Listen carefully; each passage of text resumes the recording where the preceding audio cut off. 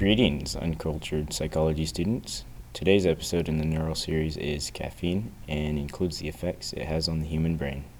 It is made by Rowan Crone under the direction of Mr. Davis and Rethinking Psychology. Alright, let's get into it.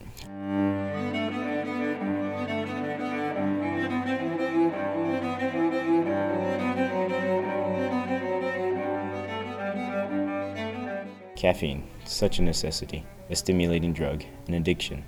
So many descriptions and so much popularity. The inhibitory neurotransmitter adenosine is present in the brain and causes the tiredness felt at night. Caffeine has a similar makeup to this neurotransmitter, which causes caffeine to connect to adenosine receptors, which doesn't allow the adenosine to connect. Now your brain realizes this and tries to counteract it by creating more adenosine receptors. This is the resistance seen by many coffee drinkers and or caffeine addicts that causes them to get less stimulated from the same amount that they had been drinking previously. Caffeine also keeps dopamine in the neurons longer, causing happiness and becoming excited. This is also how it becomes an addiction. A continuous increase in caffeine causes an increase in the creation of adenosine receptors. A cycle is created from this process that continues so long as the caffeine is supplied. Another cycle is created when more dopamine is kept in the brain after more of the caffeine is ingested and gets to the brain. Caffeine also causes the pituitary gland to send signals to the adrenal glands, releasing adrenaline, which could lead to anxiety. In other words, caffeine causes you to go into your fight or flight survival mode when it isn't necessary, like in a conversation or a relaxing situation.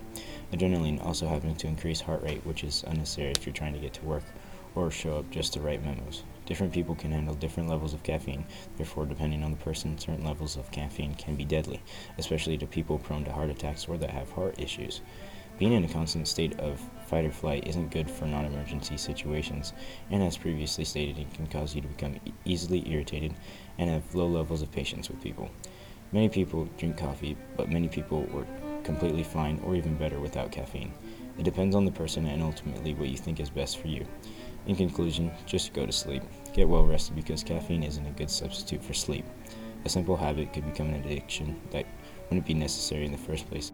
Caffeine is really just trying to substitute sleep or a more alert mode that should only occur in emergencies or important situations, and the bad symptoms that follow aren't always worth the good symptoms.